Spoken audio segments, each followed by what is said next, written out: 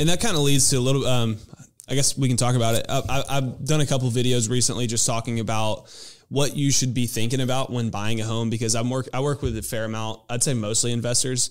And I had some people that are, new to the investment game, and they're looking at it like, what's the cash on cash return on this? And I'm like, look, we're in a 7.5 interest rate market. You can't necessarily look at the cash on cash or what return you're going to get for the year where we are today. I think the 2023 market, it needs to be an appreciation game, because there is that inverse relationship with mortgage rates and prices. So when rates are up, you're going to be paying more per month for a better deal.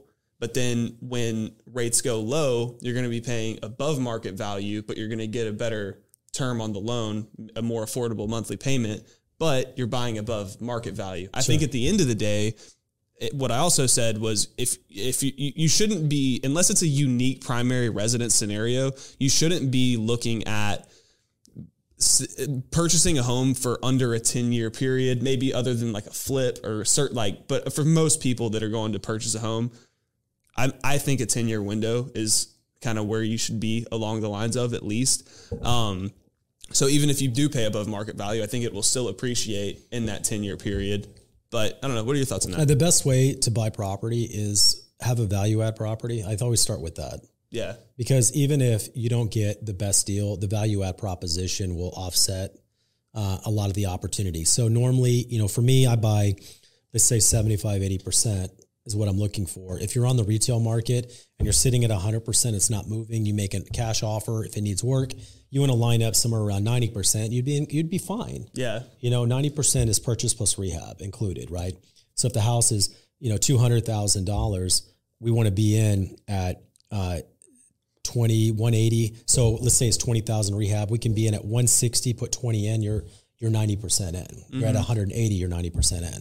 So you own it all in at 180. And then the cash flow is going to be there. 100% it'll be there. Yeah. No, I'm with you too. So just simple I'm with you too, but I still think that I still personally don't think that people should be looking at cash flow in this market. Like, sure, it should play some level of a factor, but at the end of the day, I'm just thinking from like a mindset perspective that we're in a market, and I would agree with you. I think that you should still be looking at value add properties, but a lot of people aren't willing to put the work into it.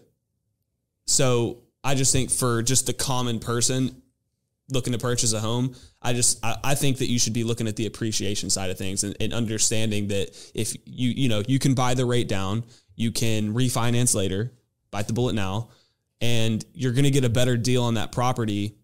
And you can always, that cash on cash return is going to go up once you refinance.